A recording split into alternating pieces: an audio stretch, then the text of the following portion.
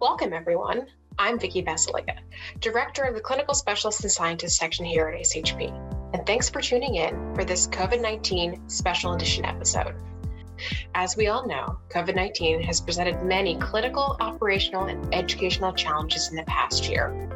With that in mind, ASHP is sharing insights and lessons learned presented by your peers from the 2020 mid-year clinical meeting so that you can incorporate these best practices into your own as we all do our part in caring for our patients. SARS-CoV-2 is the pathogen that's responsible for the 2019 coronavirus pandemic. As of September 2020 and the creation of this presentation, it's affected over 29.4 million people worldwide and led to over 930,000 deaths. As of mid-November, these numbers are now 52 million people affected worldwide and over 1.2 million deaths. It carries a high morbidity and mortality, and up to 26% of patients who develop the COVID-associated pneumonia will require ICU admission, and up to 42% will develop acute respiratory distress syndrome. Acute respiratory distress syndrome is an inflammatory process affecting the lung parenchyma. It's characterized by protein-rich pulmonary edema and injury to the alveolar capillary barrier. There's destruction of type 2 alveolar cells, which leads to surfactant depletion, and this ultimately results in loss of aerated lung tissue. Patients manifest with severe hypoxemia, reduced lung compliance, and increased intrapulmonary shunt and subsequent dead space. We're going to discuss this more in detail in the coming slides. In 2012, the Berlin definition for ARDS was updated. This includes the appearance of bilateral pulmonary opacities on chest radiograph within 7 days of insult or new or worsening respiratory symptoms. Importantly, these bilateral opacities cannot be from a cardiogenic cause. In previous definitions for ARDS by the Berlin definition, this included the use of the pulmonary capillary wedge pressure, but this has been abandoned as invasive cardiopulmonary monitoring is no longer routinely recommended for most patients in the ICU. Another key feature of the updated definition is standardization in the severity of disease. We're going to talk a lot about the ratio of the partial pressure arterial oxygenation to fraction of inspired oxygen today. We commonly refer to this as the P to F ratio in clinical practice. Patients with mild disease have a P to F ratio ranging from 20, 200 to 300 millimeters of mercury with a PEEP requirement or CPAP requirement for 5 centimeters of water or greater. Those with moderate disease have a P to F ratio between 100 and up to 200 with 5 centimeters of water PEEP. And those with severe disease have a P to F ratio ranging less than 100 millimeters of mercury with 5 centimeters of water PEEP requirement. It's important to characterize a patient's severity of illness as the risk for mortality is increased with worsening disease. Those with mild disease have up to 20% mortality, and while those with moderate to severe disease have a 41 to 52% risk of mortality. Acute lung injury is an overarching term for acute respiratory distress syndrome.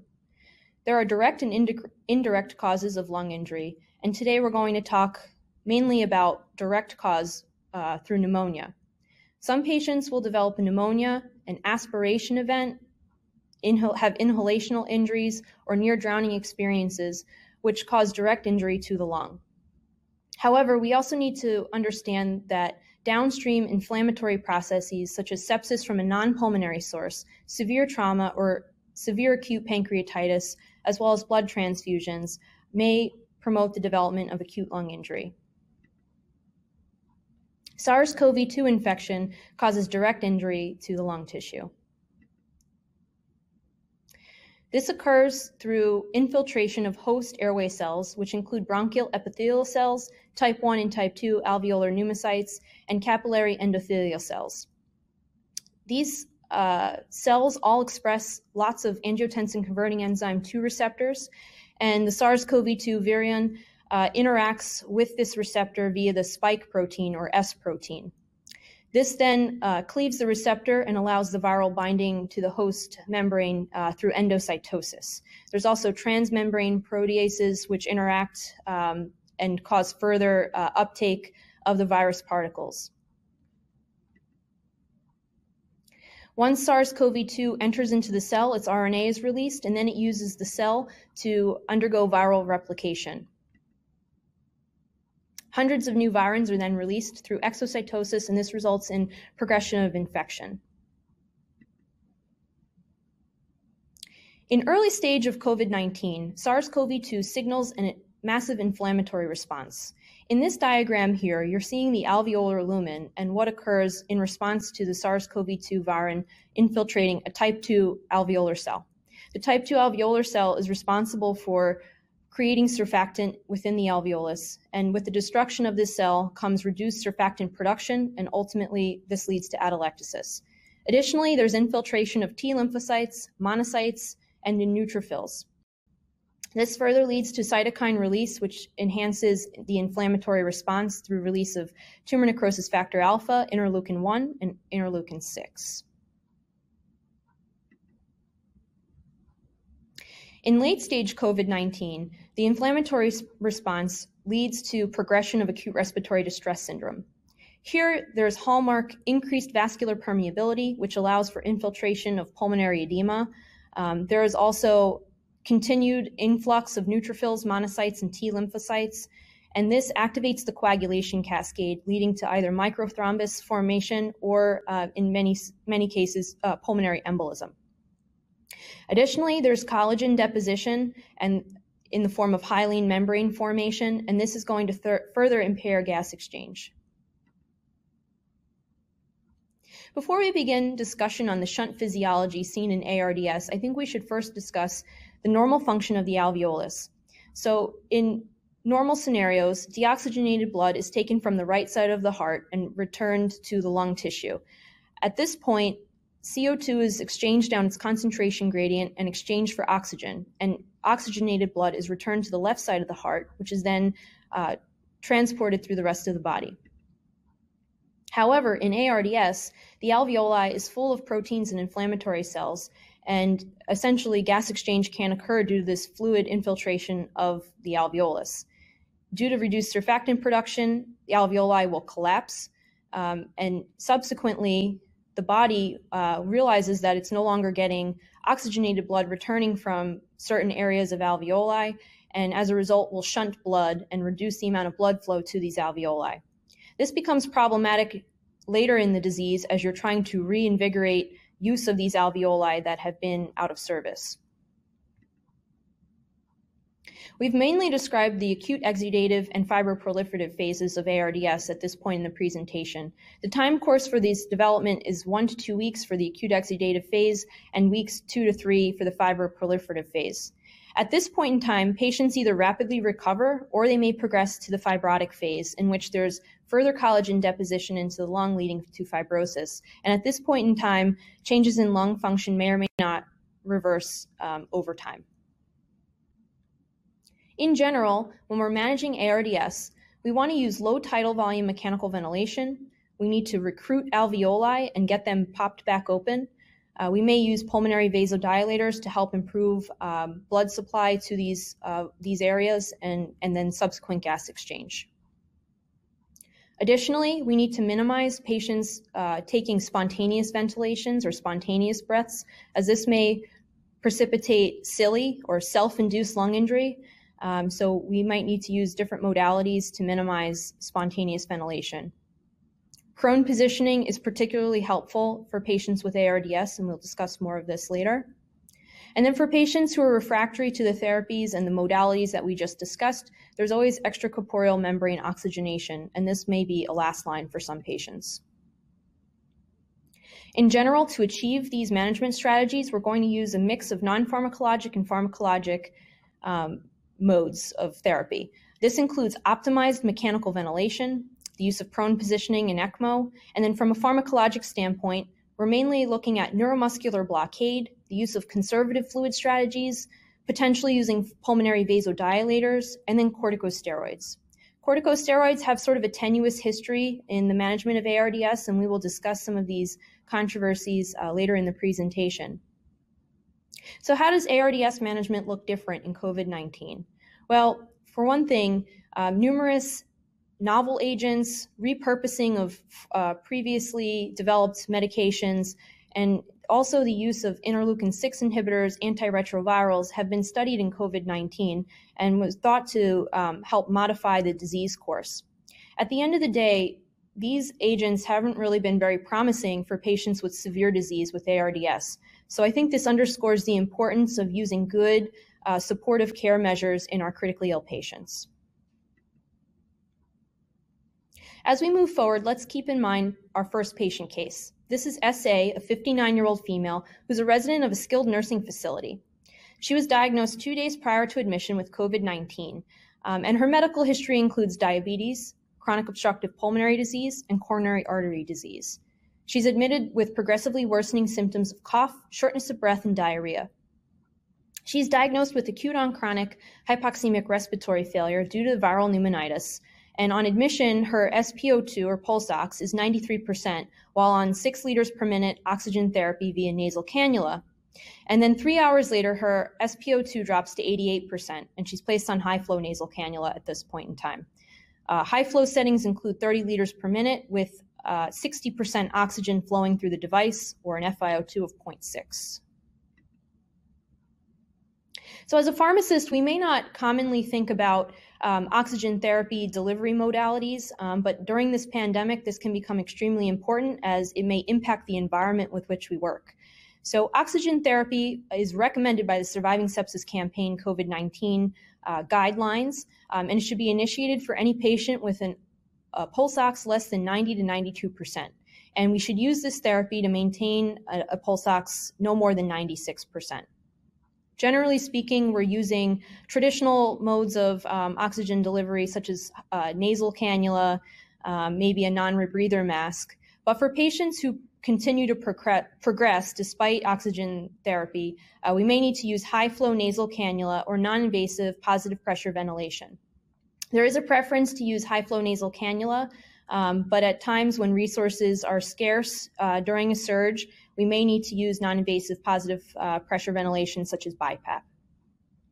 Most importantly is that all of these patients need to be closely monitored with short interval assessments and reassessments to detect for worsening respiratory failure and the need to prepare for intubation. Now I'll take a minute and talk a bit about bioaerosol dispersion. So it's an unfortunate fact that patients have given healthcare workers COVID-19 through spread of the virus within the environment in which the patient stays. So there has been some discussion that at the beginning of the pandemic, there was reluctance to use high-flow nasal cannula for fear that it may disperse viral particles more so than other oxygen therapy modalities. The authors of this study, although they did not use COVID-19 particles, did demonstrate the dispersion distance with different modes of oxygen therapy. Here at the bottom of the slide, you're going to see more traditional modes of oxygen therapy, including Venturi mask, non-rebreather mask, and a simple mask. As you can see with high-flow nasal cannula, which is currently the preferred non-invasive strategy for managing patients refractory to nasal cannula therapy, the dispersion distance is actually less than that of our more traditional oxygen delivery modalities. So what we take from this is that we should not limit the patient's access to these preferred modalities for fear of spreading more viral particles. Most importantly, and especially as a pharmacist at the bedside, it's very important that we're all wearing the most appropriate PPE for that unit and when interacting with a patient. While advanced modes of mechanical ventilation are beyond the discussion that we will have today, it's very important for any pharmacist taking care of critically ill patients to have at least a basic to moderate understanding of mechanical ventilation and how we take care of critically ill patients. In general, the Surviving Sepsis Campaign recommends use of low tidal volume mechanical ventilation with 4 to 8 ml per kilo of ideal body weight dosing of that tidal volume. And we do this to reduce the risk of volutrauma and alveolar overdistension. We're trying to avoid ventilator-induced lung injury this way. Additionally, we want patients to have high positive end expiratory pressure settings, and this prevents atelectotrauma or the closing of the alveoli. And finally, we want to ensure that our settings prevent patients from having plateau pressures above 30 centimeters of water, because this will minimize barotrauma. In general, lung protective ventilation strategies have been evaluated in numerous trials. This recent meta-analysis evaluated both open lung strategies and non-open lung strategies. So open lung strategies use low tidal volume ventilation and high positive end expiratory pressures. As you can see here, low tidal volume in these combined strategies favors a reduction in mortality. When non-open lung strategies are utilized, the data doesn't have as clear of a trend toward mortality reduction. So really it is the combination of all three of these modalities that will lead to reduced mortality in our critically ill patients. Another thing that I would like to discuss before we move on today is that there is thought to be some heterogeneity in our COVID-19 associated ARDS population. Generally speaking, ARDS patients have H-type disease, H standing for high lung elastance. And this is our traditional ARDS picture. This is important because they're traditionally very responsive to high PEEP settings.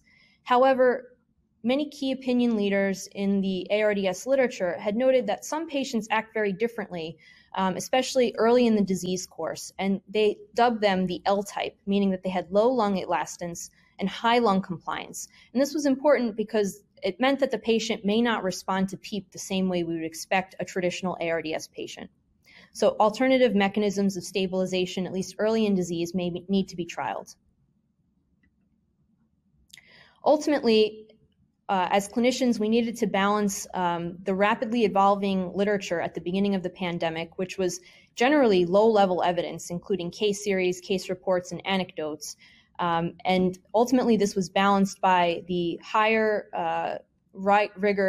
scientific rigor studies that were evaluating modalities of treatment for non-COVID-19 ARDS. And ultimately, we end up drawing upon this non-COVID-19 literature to, generally speaking, manage these patients. So now let's return back to patient case number 1. SA is later intubated for worsening hypoxemic respiratory failure despite oxygen therapy via high-flow nasal cannula. She's placed on lung protective ventilatory strategies with a tidal volume of 6 mLs per kilo of ideal body weight, PEEP of 10, and an FiO2 of 1, or 100% oxygen. 1 hour later, an arterial blood gas is drawn, and her P to F ratio is calculated as being 124 millimeters of mercury. So which of the following management strategies should be implemented for SA to reduce her risk of death? Is it A, conservative fluid management, B, prone positioning, C, vecuronium boluses, or D, inhaled epoprostenol therapy? The answer is B, prone positioning. SA has moderate to severe ARDS, and she would benefit from prone positioning based on the available literature. Prone positioning has a lot of theoretical benefits. It decreases the ventral alveolar distension and dorsal alveolar collapse and reduces the difference between the dorsal and ventral transpulmonary pressures. This overall will allow improved elastance of your respiratory system.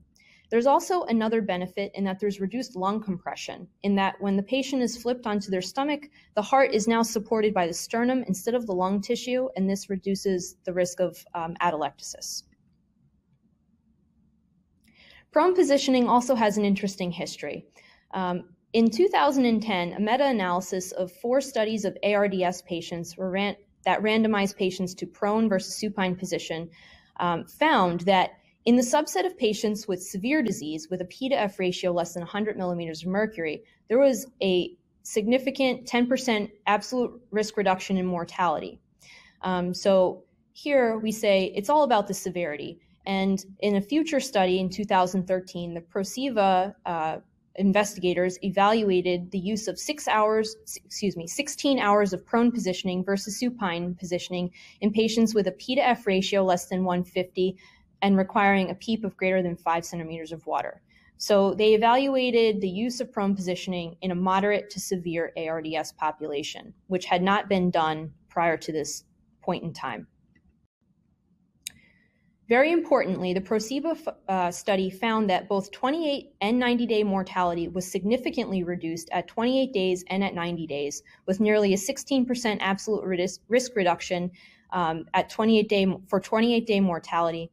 And this was retained even after adjusting for differences in the baseline sequential organ failure assessment scores, which tended to be higher in the supine group. These data were then included in an updated meta-analysis about prone positioning. And specifically on the slide here, I'm showing you a snapshot of the forest plot evaluating greater than 12 hours of prone time versus less than 12 hours of prone time. What you can see here is that in the studies that had patients in the prone position for greater than or equal to 12 hours per day, there was a trend toward improved mortality in those groups. If you proned for less than 12 hours a day, we don't see that trend anymore. So what we learned from this is that 12 to 16 hours per day of proning is probably the sweet spot for managing these ARDS patients. Also, this ARDS meta-analysis evaluated safety events. There is, unfortunately, an increased risk of pressure ulcers and the potential for endotracheal tube obstruction or dislodgement in patients who are undergoing prone positioning, and precautions must be taken to minimize those risks. I will say that these risks are very real. As I experienced during the COVID-19 pandemic when we had many patients in our ICU being treated for ARDS, and clinicians really, I want to underscore that clinicians must be trained in the proper techniques to minimize these potential life-threatening safety events. So what about prone positioning in non-intubated patients, especially those with COVID-19? Can it hurt? In a retrospective review of a very small cohort of 25 patients who were intermediate level of care at one institution, the evaluation of prone positioning on this subset of patients was evaluated. These patients had high respiratory rates greater than 30 breaths per minute, low pulse oximetry, less than or equal to 93, and were requiring oxygen therapy via nasal cannula or non-rebreather mask. They had to have at least one awake prone positioning session, at least an hour or longer, to be included in this study. Patients' pulse oximetry was measured 1 hour after initiation of prone positioning, and interestingly, the median increase in their pulse ox was 7%. 19 patients within this 25 patient group achieved a pulse ox greater than or equal to 95, which was a goal. Unfortunately, 7 of these patients did require intubation, but the patients who did require intubation ultimately did not respond to prone positioning even at 1 hour. So perhaps we can use prone positioning in non-intubated patients to be a surrogate marker to determine, where these patients might need to be at a higher level of care, or perhaps they may need to be considered for intubation. Ultimately, the Surviving Sepsis Campaign recommends that at least 12 to 16 hours per day is utilized for prone positioning in patients with moderate to severe COVID-associated ARDS. They acknowledge that this may increase the risk of pressure ulcers and endotracheal tube obstruction or dislodgement. And this underscores the importance of healthcare workers being trained on the proper proning technique. I'll share that at my institution during our surge, we had a very low operating room census, and we invited our nurse anesthetists and anesthesiologists up to the ICU to be part of our proning team. And they would work with respiratory therapists, nursing, as well as nurse assistants to then move these patients safely in and out of the prone position. And I think this was very successful and demonstrates good teamwork here at Cooper. Now we're going to move on and talk about the pharmacologic management of COVID-19 associated ARDS. In general, neuromuscular blockade is probably one of the most important tools we have in our armamentarium for management of patients with ARDS. This is because it reduces patient ventilator desynchrony and it eliminates patient spontaneous ventilation, which we often want to do in these cases. It will ultimately reduce airway pressures and barotrauma as well. But we also need to consider the potential adverse effects related to prolonged use of NMBA, and this may be seen as a paradoxical increase in the duration of mechanical ventilation, profound neuromuscular weakness, and neuropathy. As I previously alluded to, the use of neuromuscular blockade in ARDS has been sort of a contentious story over the last decade or so. In 2010, the Accurasis study investigators evaluated the use of 48 hours of continuous infusion cisatracurium compared to placebo in moderate to severe ARDS patients, as evidenced by a P/F ratio less than 150. These patients were maintained on lung-protective ventilatory strategies, and a good number of these patients were proned, nearly 30% in both groups. Interestingly, the cisatracurium group tended to have a reduced P/F ratio at baseline compared to placebo, but overall, the use of prone positioning was associated with a significantly reduced 90-day mortality compared with not using the prone positioning. It also increased ventilator-free days, days out of the ICU, and days without organ dysfunction.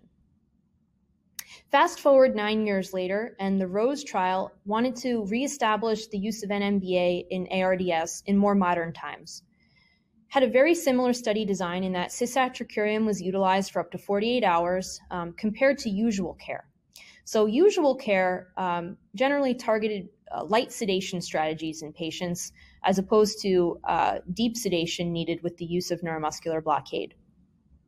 They included a equally sick population with a P/F ratio less than 150, and these patients were maintained on lung protective ventilatory strategies, but they did have a higher PEEP goal than in the previous Accurasis trial.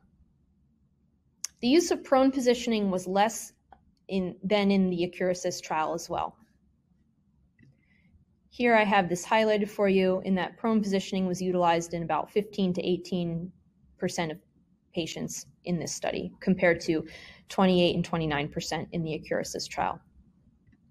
Ultimately, the ROSE trial found that there was no difference in 90-day in-hospital death between groups, and then the trial was terminated early because of futility. There was also no difference in in-hospital mortality, days free of ventilation and out of ICU, or days out of the hospital between groups. And this is largely attributed to slight difference in study design in terms of how ventilatory strategies were managed in this group with the use of higher PEEP. They also noted that they sort of targeted patients that were earlier on in their ARDS onset, and this may have impacted the results. And then there was different use of prone positioning in this study compared to the 2010 study. Now let's go to a different patient case. Here we have MT. He's a 34-year-old male being transferred from an outside hospital for ECMO evaluation after being diagnosed with COVID-19 associated severe ARDS. On arrival, the patient's on lung protective ventilatory strategies and is on 100% oxygen with an FiO2 of 1. And he's in the prone position. The flight crew had been infusing the following medications while in transit: propofol at 60 mics per kg per minute, fentanyl at 300 mics per hour, cisatracurium at 300 mics per kilo per minute, and then the patient is also being maintained on norepinephrine and vasopressin at moderate doses. His ABG on arrival is drawn, and then this reveals a P/F ratio of 98 millimeters of mercury. The patient also is in an acute kidney injury with a serum creatinine of 2.98 with a known baseline of 0.8, and he is not making any urine. Due to the drug shortages caused by the pandemic surge in critically ill patients, you'll now need to transition your patient to some alternative sedation, analgesia, and neuromuscular blocking agents that are currently available at your institution. And I might add that it changed day to day. So today, rocuronium infusion is your drug of choice for NMBA, and this is the current only available substitute for cisatracurium. So now we have another knowledge check. What effects are anticipated when transitioning from cisatracurium to rocuronium infusion in this patient? Is it A, prolonged paralytic effects due to his acute kidney injury? B, vagal response with initial infusion rate? C, prolonged paralytic effects due to the longer half-life? Or D, shortened paralytic effects due to non-renal excretion? The answer is C. You would expect to see prolonged paralytic effects due to rocuronium's longer half-life compared to cisatracurium. So although we have discussed some literature showing that perhaps neuromuscular blockade doesn't have the same effect we thought it used to have in patients with ARDS, it is still part of the management strategy recommended by the Surviving Sepsis Campaign for COVID-19 management. In general, less is more. So they recommend using intermittent boluses, so as-needed medication to facilitate the protective lung ventilatory strategies, and then only upgrade to continuous infusions when there's persistent ventilator desynchrony or the patient is having high plateau pressures. If you're going to be using continuous infusion neuromuscular blockade, you're going to need deep sedation and also adequate analgesia. Continuous infusion NMBA may also be considered for patients who are undergoing prone position ventilation, as it may make the patient more comfortable lying in that position. So this may be another scenario where you use it. Ultimately, the Surviving Sepsis Campaign recommends that you limit the use of continuous infusion NMBA to 48 hours and less if possible. During COVID-19, we had lots of COVID-19 induced ARDS, but we also had lots of COVID-19 induced drug shortages. And neuromuscular blockade was definitely one of the hardest hit agents or classes of medications during our surge. Additionally, NMBA requires concomitant deep sedation and analgesia, so these agents were also impacted. The surge in critically ill patients created during the pandemic created increased need for these therapies. And another thing is that these patients had extraordinarily high dosing requirements, and this is likely due to their hypermetabolic state and augmented renal clearance. When thinking about drug shortages and managing inventory of medication, we should think about surge capacity and response on 3 different care levels. So we have conventional therapies. These are drugs that we're familiar with using for a given disease state, and we have comfort using and familiarity with using for the disease state. Then there's contingency medications. We'll use these in a pinch, but due to their altered their different pharmacokinetic profile, they may not be as ideal for a critically ill patient. And in crisis mode, well, we might need to use whatever we can get. So in terms of neuromuscular blockade, our conventional therapies are likely cisatracurium and atracurium for most institutions, contingency medications, vecuronium and rocuronium. Unfortunately, during the pandemic, I did not have to end up using crisis medication of pancuronium for NMBA, but this would be an option if needed. Let's talk about why cisatracurium and atracurium are our ideal neuromuscular blocking agents for ARDS. It all comes down to the kinetics. These drugs have relatively quick onsets and offsets, and then their duration of action is pretty dependable. Another key feature is that they undergo Hoffman elimination, so they're not reliant on renal and hepatic function for metabolism and elimination. This is great in critically ill patients, which tend to have renal and hepatic dysfunction.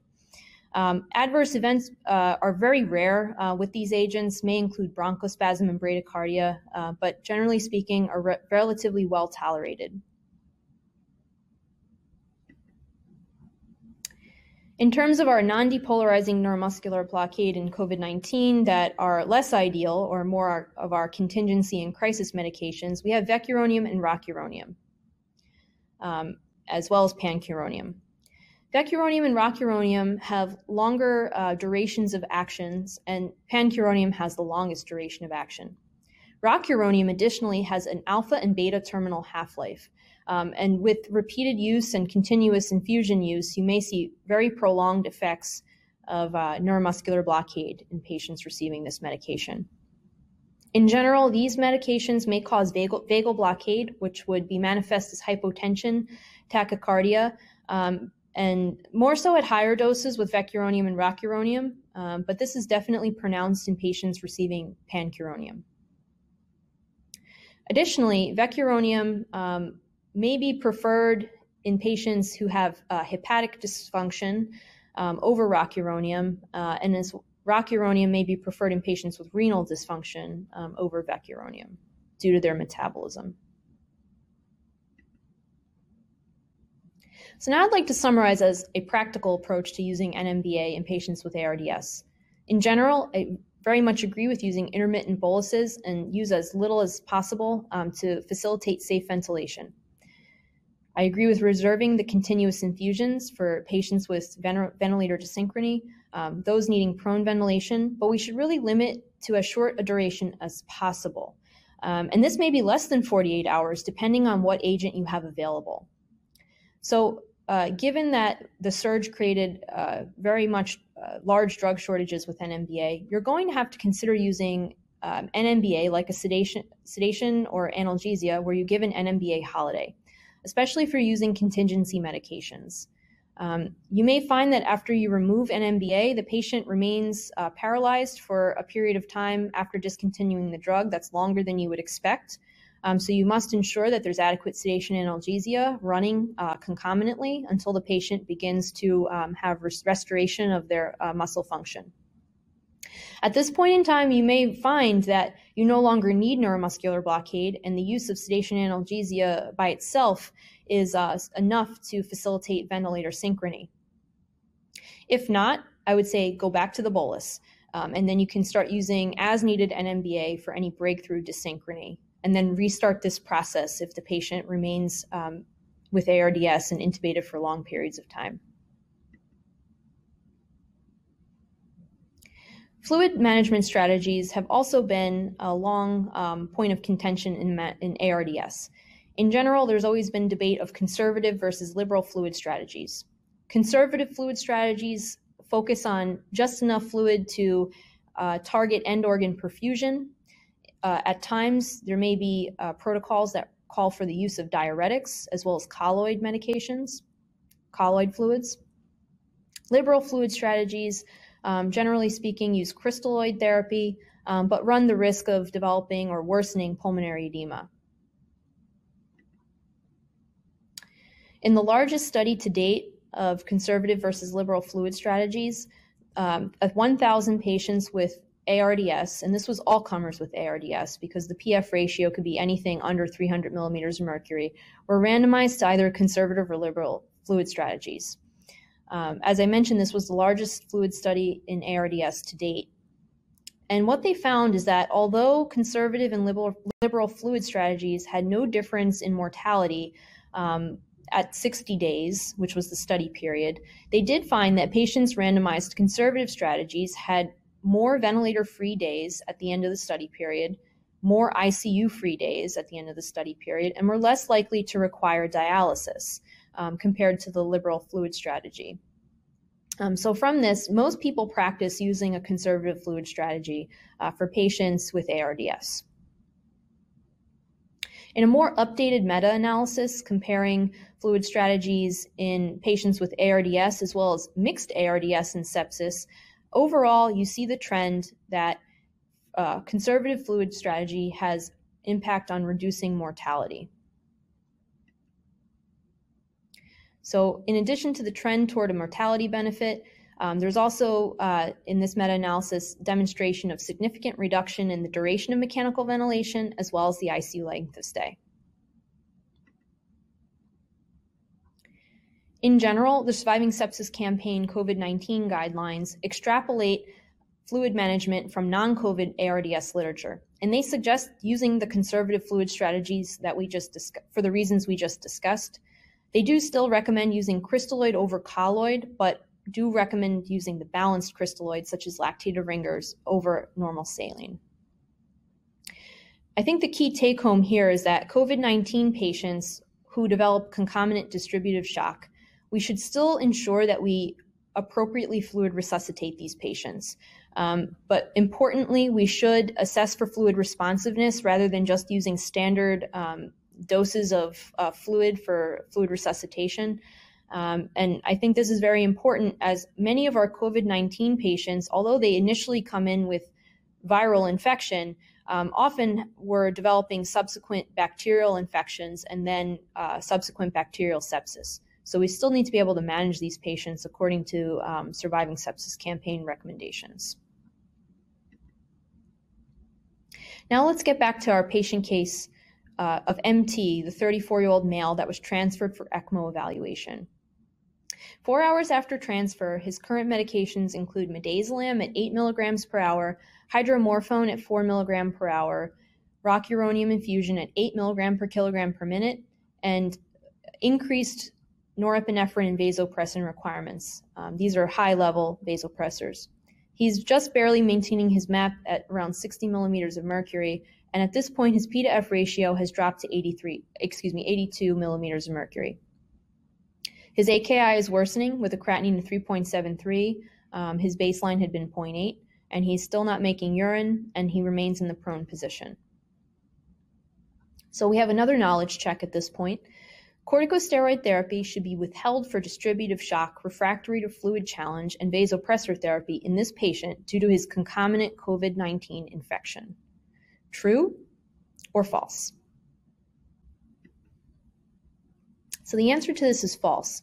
And we're going to now talk about corticosteroid therapy in the management of COVID-19 associated ARDS in more detail. So as I previously mentioned, use of corticosteroids has been contentious in ARDS over the past decade or so, and especially in COVID-19 because it's a viral infection. Now, clinicians had largely been drawing upon the non-COVID-19 associated ARDS literature to guide initial recommendations for these patients. But there was some initial reluctance to use corticosteroids, but some of the newer literature has helped change these views. In general, the Society of Critical Care Medicine and the European Society of Intensive Care Medicine had put out a corticosteroid insufficiency guideline back in 2017, and they have a recommendation for corticosteroid use in ARDS. In general, they recommend corticosteroids in early, moderate to severe disease in those patients who have a P to F ratio less than 200. And it has to be early in disease onset, so within 14 days of known insult. This guideline also had a small meta-analysis included in it, in that they did an updated individual patient data analysis of the 4 largest trials of prolonged courses of methylprednisolone in ARDS, and they evaluated early and later onset ARDS in this evaluation. Overall, they found that corticosteroids reduced mortality and the duration of mechanical ventilation, and they provided 2 different methylprednisolone dosing strategies based upon the time of initiation of steroid therapy from ARDS onset. Regardless of the regimen chosen, a slow taper over 13 days would follow after an initial treatment with 7 days of methylprednisolone.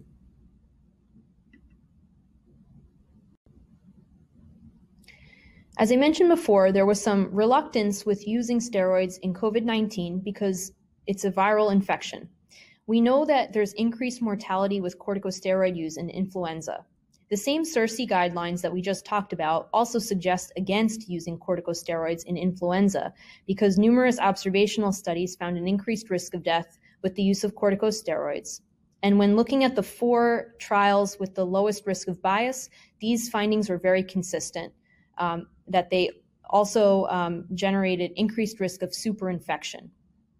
These findings were confirmed in a 2020 systematic review and meta-analysis of corticosteroids in influenza-associated ARDS and severe pneumonia. And based on that, I think we all feel pretty comfortable avoiding the use of corticosteroids in influenza. So why should we potentially use them in COVID-19 infection then? There was also question of whether corticosteroids inhibited viral shedding and allowed for the viral particles to hang around longer in patients with COVID-19. This was largely based on a 2004 study of patients with SARS infection who were randomized to receive hydrocortisone early in the disease course. And what they found is that in the 16 non-ICU level of care patients, the median time to undetectable RNA concentrations was much higher in the patients who got hydrocortisone than those in the placebo group by nearly 4 days difference. Thankfully, an evaluation of viral clearance in COVID-19 was conducted recently in 78 patients who received corticosteroids or standard of care at one center in China. In the general hospital admission group, we found that there was no difference in the duration of viral shedding, and even in the patients who were considered severe, i.e. those that went to the intensive care unit, there was no significant difference in the duration of viral shedding. So perhaps we might be able to use corticosteroids in patients with COVID-19 since it does not seem to impact the duration of viral shedding. Another fortunate event this year is that early in 2020, a large study of corticosteroids in non-COVID-19 ARDS was published. This is truly, in my opinion, a turning point for the use of corticosteroids in ARDS. The DEXA-ARDS study evaluated the use of dexamethasone 20 milligrams daily from days 1 through 5, followed by 10 milligrams daily on days 6 through 10, compared to conventional treatment in patients with moderate to severe ARDS within 7 days onset. These patients were maintained on lung protective ventilatory strategies, and ultimately it was demonstrated that there was a significantly greater number of ventilator-free days in the patients who received dexamethasone compared to those in the control group. The between-group difference was nearly 5 days, so this is very clinically significant as well. Secondary outcomes included reduced 60-day all-cause, ICU, and hospital mortalities, the duration of mechanical ventilation, and there was no apparent increase in risk of adverse events or complications.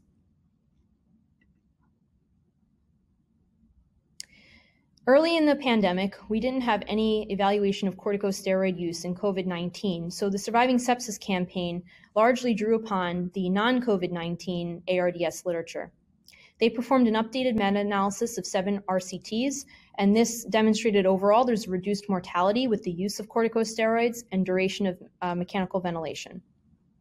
The limitation, of course, is that these trials were not focused on viral ARDS and may not be as generalizable to a COVID-19 population.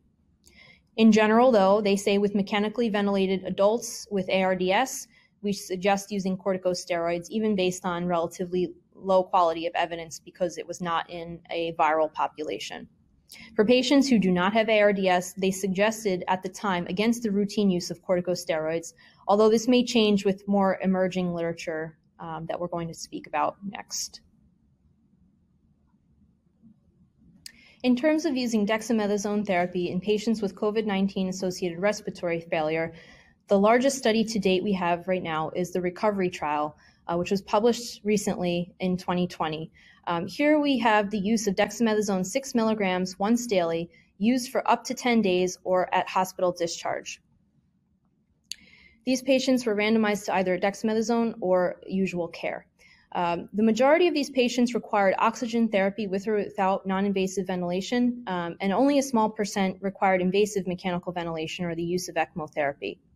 Overall, there was a significantly lower all-cause 28-day mortality with dexamethasone. They also saw significant reductions in invasive mechanical ventilation, but not discharge from hospital at 28 days. Another study of dexamethasone was done in patients who had moderate to severe ARDS. They were randomized to receive dexamethasone 20 milligrams daily on days 1 through 5, and then 10 milligrams daily on days 6 through 10. This was very similar to the DEXA-ARDS study. Nearly 21 to 22% of patients were in prone positioning, and again, this was a moderate to severe ARDS population with the P to F ratio ranging in the 130s. In this study, they found ventilator-free days during the first 28 days to be increased with the use of dexamethasone compared to usual care. But ultimately, the trial had to be terminated early after the DEXA-ARDS study was published due to loss of equipoise. So although they were not able to find a difference in 28-day mortality among some other outcomes, this was likely due to it being underpowered. Hydrocortisone has also been evaluated in COVID-19. This includes the 2020 REMAP-CAP trial. These patients with suspected or confirmed COVID-19 were admitted to the ICU for respiratory needs or cardiovascular support. They received a fixed dose of hydrocortisone for the first 7 days versus a group that got fixed dose hydrocortisone as a shock dependent regimen, meaning they could continue it up to day 28, versus patients in the usual care group that did not receive these steroids. These patients had moderate to severe ARDS, and overall, the primary outcome of organ support-free days at 21 days was found to be lower in the hydrocortisone group, but ultimately this trial was terminated early for the same reason with the publication of the DEXA ARDS study. Cape COVID was another study of the use of hydrocortisone as a continuous infusion with a taper over 14 days or until ICU discharge versus usual care. Patients with suspected or confirmed COVID-19 were included if they had ARDS, and this was all levels of ARDS with a PF ratio less than 300. Most of these patients were moderate to severe disease based on their baseline PF ratios. And unfortunately, they did not see a significant difference in treatment failure at day 21, and this included death, persistent mechanical ventilation, or the need for high-flow nasal cannula at day 21. But again, this may have been due to the underpowering of the study as it was terminated early. So in summary, corticosteroids do reduce mortality in non-COVID-19 ARDS. The recovery trial demonstrated that a reduced mortality in COVID-19 respiratory failure can be seen with the use of steroids. There are some important limitations on the ability to generalize these findings to those patients with ARDS, as some of the details on the patient's severity of illness had not been published in the preliminary report, such as the patient's baseline P to F ratios. In general, the other CODEX, REMAP-CAP, and CAPE COVID trials did evaluate patients with severe ARDS, but these trials were terminated early and potentially underpowered to demonstrate mortality benefits. I think it's important to acknowledge that there's likely no increased harm with the use of corticosteroids in the shock population especially, and this is very important for clinicians to understand.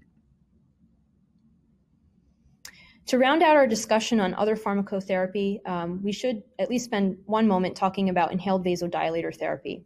The Surviving Sepsis Campaign does recommend against the routine use of inhaled nitric oxide in patients with ARDS due to COVID-19, as there's no difference on mortality and potentially may increase risk of acute kidney injury. However, they do have a line to recommend a trial of inhaled vasodilator therapy when all other therapies have been trialed with no success. So this is sort of a last line therapy to trial before potentially considering ECMO. And the use of ECMO is certainly beyond the discussion, today's discussion, but it should be acknowledged that this would again be needed for refractory therapy. The key takeaways for COVID-19 associated ARDS is that we want to utilize lung protective ventilatory strategies with these patients with ARDS. That includes use of low tidal volume, high PEEP, and trying to maintain low plateau pressures. Prone positioning does reduce mortality in ARDS, and critical care teams should really be trained in safe proning techniques. We now know that corticosteroids reduce mortality in severe ARDS and COVID-19 associated respiratory failure. You should select your corticosteroid regimen based on the patient's baseline characteristics, their P to F ratio, and their hemodynamic status. And then the use of neuromuscular blockade, although modern literature in ARDS non-COVID populations don't demonstrate a mortality benefit, it may be reasonable to use limited durations to help facilitate lung protective strategies, as well as prone positioning. Thank you so much for listening and joining us today for this special edition podcast on COVID-19. Be sure to follow us at ASHP Official, wherever you listen to your podcasts, and be sure to check out our COVID-19 Resource Center at ashp.org/COVID-19 for the most up-to-date developments on COVID-19. Take care, and thank you for all you do.